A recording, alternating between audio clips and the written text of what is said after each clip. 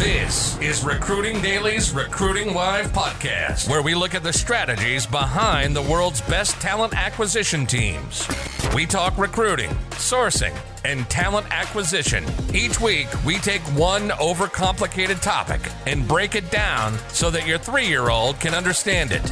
Make sense? Are you ready to take your game to the next level? You're at the right spot. You're now entering the mind of a hustler. Here's your host, William Tincup. Ladies and gentlemen, this is William Tincup, and you are listening to the Recruiting Daily Podcast. Today we have Anna on from SoFi, and our discussion or our topic today is bias mitigation strategies and tactics. Can't wait to talk to Anna about this. So without any further ado, Anna, A, make sure I pronounce your name correctly. B, introduce both yourself and SoFi. Hi, William. So great to be here. My name is Anna Riccio, and I am the Senior Vice President of Talent at SoFi, which is a very fancy way of saying that my team and I, we oversee talent acquisition, we oversee employee experience, learning and development, and my favorite, which is diversity, equity, and inclusion. Oh, very cool. So, and SoFi, as if anybody doesn't know what SoFi does, we will just tell them. SoFi does personal wealth management. So this is an online platform where you can get your money right. So everything from your personal banking to investments to financial planning, as well as retirement or college planning. So everything in one platform, one-stop shopping. I love it. So bias mitigation strategies and tactics. You've obviously seen this from a lot of different levels. Let's start with just bias and the things that you're seeing today in biases. And so we paint the picture for the audience of so here's some biases that you might not be aware of. Here's some things that are going on in the workplace. Like one of my favorites is online degrees versus offline degrees or traditional universities. People don't realize that they have these biases against one or for the other in both directions, right? So what are you seeing in terms of biases? We see all sorts of biases. We see biases predominantly there's an assumption that if you've worked at a marquee name company, that you somehow are going to understand scale, or that you're going to be able to develop faster or contribute faster because you've seen what, a larger established company, how they may have operationalized something. But there's obviously, some failure in that insight, in that many of the individuals who join these companies once they're established, they weren't there for the development of these practices. So they have the benefit of working in these environments, but they don't necessarily have the benefits of knowing how those structures were built. And yet you see time and time again, ILCs, like you say, I only want people from, these 5 companies because they assume that those skills are inherent as a result of being part of those companies. I love that because that's the hot company bias. Yeah. And it could be Google, Facebook, whatever, whatever the hot company is that day. I love that you mentioned scale, but it's also that they somehow, it's almost like how we look at some of the great schools in the world, the London School of Economics, Harvard, whatever it may be, and the bias for and against. I mean, it actually kind of cuts both ways, right? It's like, give me anyone but someone that's been to Harvard. It's like, wait a minute. Well, that's same. I mean, it's not the same bias. It's a bias, but it's like, well, there's good people that attended Harvard as well. Of course. It's funny. Well, we saw it, and I've done this now at a couple of companies. Is there's an assumption that the individuals have to have enterprise experience, for example. Mm-hmm. And the way it manifested is I would have recruiters come to me and say, these executives only want to see people with these profiles, yet I know that I'm bringing them really talented people who have the skills. And so I in essence asked them, so how do you know they're not right? Like, how do we know that maybe hiring people from these marquee companies truly does yield a better hire, a better enterprise hire, right? And so we started this incredible, arduous task of really assessing, who were the top 100 salespeople in the organization? Like, who were they? Where did they come from? What was their background?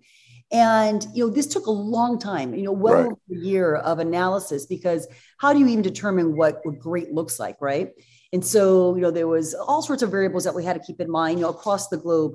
But we came away with that all top 100, had three things in common. Well, first, I have to tell you that out of the top 100, 66% of them, which is, 2/3 of them, did not have any prior enterprise experience. Astonishing, right? Yeah. You taught them. You essentially, you taught them enterprise experience. That's exactly right. That's exactly right. And so what the common denominator was, and this was really enlightening, it was individuals who had come from a monthly cadence of basically a monthly quota instead of, a quarterly or a yearly one. It was individuals who, understand the practices, who had been users of the systems. So they necessarily have to have sold it before, but they have had to work in these environments where they've used these systems before. And it was individuals who had been trained in solution selling, in that type of basically of that approach. And so once we had this empirically set up, then it allowed us to really establish competencies, and then to go back to the business and say, I know you think that you're going to hire somebody, better if they come from these companies. Right. But the truth is that these are the success attributes. Now, I got to tell you, William, people weren't lining up saying, I've seen the light. You're right. Yeah. They're trying to figure out how wrong you are. Yes. 1,000%, right? They were like, absolutely not. Still get me this. So we had to get, a few brave souls that were willing to try, our approach. But what it did is our recruiters were able to now assess, based on different criteria. And it really did broaden, and you hear recruiters talk about this all the time, it just broadened the aperture. We were no longer bound by having to go fish at these same three ponds that everyone else is fishing. And of course, we brought in great people. And I mean, I can go on and on and on about how we start to really prove the quality of hire around this, because what we started doing is, 6 months after these people had started, first of all, once we knew their assessment, we knew where their strengths were, we were then able to proactively help them and train them, right away in areas that we knew that there was deficiencies in. So that in of itself, just understanding the competencies, was super enlightening to be able to provide, great onboarding experience. But then 6 months later, we were able to ask them, how are you doing? Where do you need more help? And we were able to ask their hiring managers, do you feel like you've made a good decision here? And how's this person doing? And it was night and day in terms of the experience. I mean, that's where we really were able to prove the model. And so I'm a huge, no doubt do we see incredible bias, but the way to mitigate it for us was really getting back to these competency assessments. Which, gets us to a number of different things. First, it gets you to data. So it's not an opinion. And thus, it's not my opinion, your opinion, his opinion, her opinion, et cetera. You're looking at the data of what works in your organization. So specifically in different parts of your organization, so you can carve it out and say, here's the DNA of what works here for us and what success looks like. And it levels a playing field. What I love about this is it just basically, it doesn't matter if they have a degree or don't have a degree or went to the University of Michigan or male, female, trans, this, that, the other. It's just here's the competencies or the skills that we need from these folks. This is what success looks like. So I love it on so many levels. The hardest folks to kind of retrain is probably not the right way of saying it, but just kind of get them to reimagine how this looks like. And has it been hiring managers, sourcers, recruiters, executives? I know you want to say all, but what was the hardest to kind of convey of this data-driven, competency-driven kind of model? I honestly think it's hiring managers, because they're the ones that are on the front lines, right, of these decisions, and they're the ones who they have limited headcount. And so they want to hire the Messiah. I mean, they want to bring on Jesus Christ available. That's the one I want to hire. And so they wanted him yesterday, by the way. And he better walk on water. Let me just tell you right now. We can't wait for miracles. We need the miracles to start week 1. Sorry. And so they want into their minds like the assurance of somebody with that pedigree, as you talked about, from that great marquee school, and then of course, reinforced by these great marquee companies. What they fail in missing is the critical thinking aspect. Is obviously, if you went to these marquee schools, you're clearly very bright, but that's not the only determinator to being intelligent. Right. And no doubt, like I mentioned before, a lot of these companies, the innovation is not being done, at this level. And these engines are really well established long before these individuals, arrived and contributed. Where we really find that there's a difficult barrier to entry is at those early career seeker roles. Yep. If you're senior and you have a track record, obviously, like, you're able to speak to your experience and really substantiate your experience, which again, I think does address some bias. But if you're early on in your career and, perhaps you don't have a 4-year degree, or if you do, it's not from one of these fancy, marquee Ivy League schools, then how do you differentiate your background? And then that's where it really does become super biased, because it becomes about like who who can get you in the door. It really is, there's no way to really differentiate your experience versus somebody else's, unless you're kind of going back to this competency-based interviewing assessments. It's interesting that you mentioned, sorry to interrupt, Anna, with hiring managers is one of the tricks that I've recently established with hiring managers is to not use the word bias. So hear me out, and then of course shoot it all down. Tell me more about this. So I've eradicated bias from my lexicon. Okay. And when I talk to hiring managers, I say, well, you have a preference. And preference somehow, I mean, it's a synonym, but preference somehow makes it seem like, oh yeah, well, I have a preference for Mexican food or Tex-Mex. It doesn't seem near as weighted as bias. You know what I mean? Like loaded bias, like, oh my God, you're a racist. But preference, it's somehow palatable. It's the same stuff, the exact same stuff. It's just packaged differently. So I wonder, what's your take on that, A, and B, I had hiring managers already asterisk before I asked the question, because that's been my struggle as well. I love the word preference because it's much softer, of course. But at the end of the day, though, I mean, if your preference is still marquee name companies, we're still back to square one. No, it's just getting emotionally and intellectually over to this place of trying the competency model and trying a data-driven recruiting decisions versus kind of if we'll say that. I love that y'all put them on a learning path. Well, that's a part of it, right? Yeah. So you figure out what you do have and why that's going to make sense as it relates to the DNA. And then you say, okay, well, let's round out the things that you don't have, and let's get you on this career path or upskilling, et cetera. Let's get you on these paths to learn. Where does soft skills fit into some of this, especially on the upskilling side? Well, that's totally part of the assessment and the competencies, right? So if the soft skills are, effective communication or sense of urgency or ability, to truly problem solve, you could build assessments that you could literally, test people for. And so by doing this, you have a good idea. Like, I'm just going to give an example of like a call center. If you need an individual who is really good at diffusing, like just hot situations, then you can assess her, is this person great at taking the charge, out of an emotional conversation? And you could assess for that. And you could also train for that, which is really important. I think the problem is that we often let our hiring managers dictate these job descriptions, and these job descriptions aren't anchored back to what is actually the success criteria required in the role. Right. And so we end up interviewing, kind of based on what we think we need or what we see in ourselves.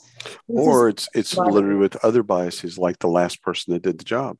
And that's exactly right.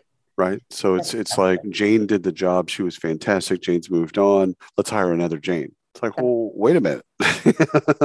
What skills did Jane have? Well, we look at that. Go really, ahead. Finish your thought. Oh, you raised such a good point here, because you're exactly right. People want to hire what the incumbent last had, but what they don't ask themselves is, why did the incumbent leave? Right. Oh, I didn't even think of that. That's great. Yes. That's like my hot one. Because I'll say, okay, going back to the example of Jane, well, Jane left because she wasn't learning, because you hired somebody who's done the exact same job somewhere else, and they've come back and all they're doing is recreating what they've already known, but they haven't had a chance to actually apply and influence. And you haven't given them a chance to really spark curiosity. And in our environment, what worked, at their former company may not always work at ours. So again, it kind of goes back to like, why are people leaving your organization? I have found, and I have implemented competency-based interviewing at 3 companies. I did this at Yahoo. I did it at Salesforce, and Salesforce globally. And then of course, we're doing it at SoFi now. And we have found that for the groups that have adopted, not only, are we mitigating bias, or we're fleshing out preference, as I've learned from you today. We are aligning on preference. Stolen. That's going to be my new way of positioning that. But people are staying longer. They're staying longer. Yeah, that's what I was going to ask you, the relationship with retention. Right? Because now we can develop them. Now we are teaching them something. Now we are refining skills that we knew from the very beginning that they're going to need. And so it really does change the relationship. Which makes sense, because that's also what folks want when they're coming into a job. They want someone that's going to invest in them. They want someone that cares about like upskilling and internal mobility. So like you're hitting some of the things that candidates today already care about. But now, instead of after onboarding and dealing with it after then, it's like we can pull all that stuff into talent acquisition and have those discussions right away. A couple quick questions. One is as we think about it, competency-based assessments, do y'all build you're big enough to where you could have your own IO psychology, team and all that other stuff. So we probably do, but do you build your own assessments, or do you buy things that are already readily available out there?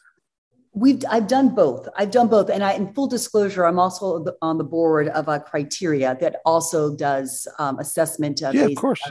Based skills assessment. So at SoFi, we are adopting a criteria because, frankly, they've already done it. So yeah. Why reinvent the wheel? Right. And if you can't afford, the psychologist and the whole 9 yards to do all, to do all the capabilities, then what's the advantage of a criteria is that they've already done this work for you.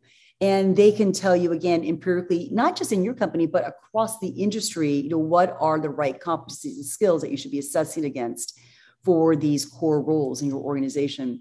What we have done is we've adopted criteria, which is fantastic, but then now we're taking that a step further. We're doing self-assessments internally that now are determining our leadership attributes that we are training against, which is fantastic. So I could now take, my leaders and my managers and executives in the company and say, hey, these are 22 areas that we think develop great leaders. Let's see how you're doing against them. And then let's develop a personal path for you that we now can basically create this journey so that, again, that investment is there and that people feel like there's a plan, there's a vision. And ultimately, that's what breeds trust, right? In your employer is like, you feel, okay, they're making an investment in me. What I love about that is you're taking a competency-based model, and instead of it just being housed in one part of the people operation, you've basically said, we're going to hire to it, we're going to promote to it, we're going to fire to it, we're going to do all train to it. You're going to do everything related to this competency model.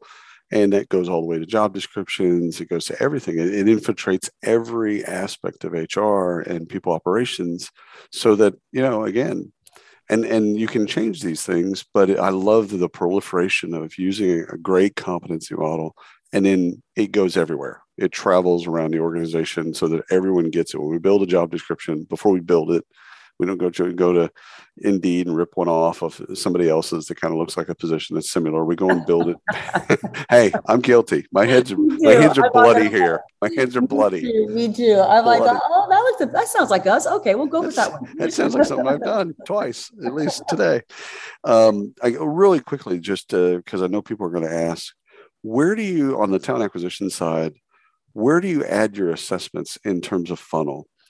Do you put, especially competency-based funnels, competency-based hiring, do you put them further out and get less candidates, or do you bring them further in? And just, I'm more curious than anything else. We do them right at the very beginning. So of course, right, it's a very passive market. So our sourcers talk to our candidates, our recruiters. We tell them about the organization, about our philosophy, right, about why this is important and why this becomes such a major investment in them, in terms of our employer brand and our proposition back to them. So people understand that we're not necessarily trying to screen them out. Right. That what we're trying to do is get a better understanding of their strengths so that we can truly find a job that they're going to stay at, in the long term. And so then we introduce the assessments. And then we come back and we give them the results. So there's a personality piece. So again, it turns out like a coaching thing, right? So you don't just take this assessment and then it becomes a black hole. You actually get to learn a little bit about yourself and about where you should be, where you shine the brightest, and maybe some areas that you might want to think about and making some personal investments in, whether you get the job or not. I love it. Drops mic, walks off stage. Anna, thank you so much for your time today and your wisdom. I absolutely appreciate it. It's just such a great topic to explore, and y'all are doing some great work. So thank you. Oh, anytime, William. I had so much fun. I'd love to talk to you about it more sometime. Thank you. Absolutely. And thanks for everyone listening to the Recruiting Daily podcast. Until next time. You've been listening to the Recruiting Live podcast by Recruiting Daily. Check out the latest industry podcasts, webinars, articles, and news at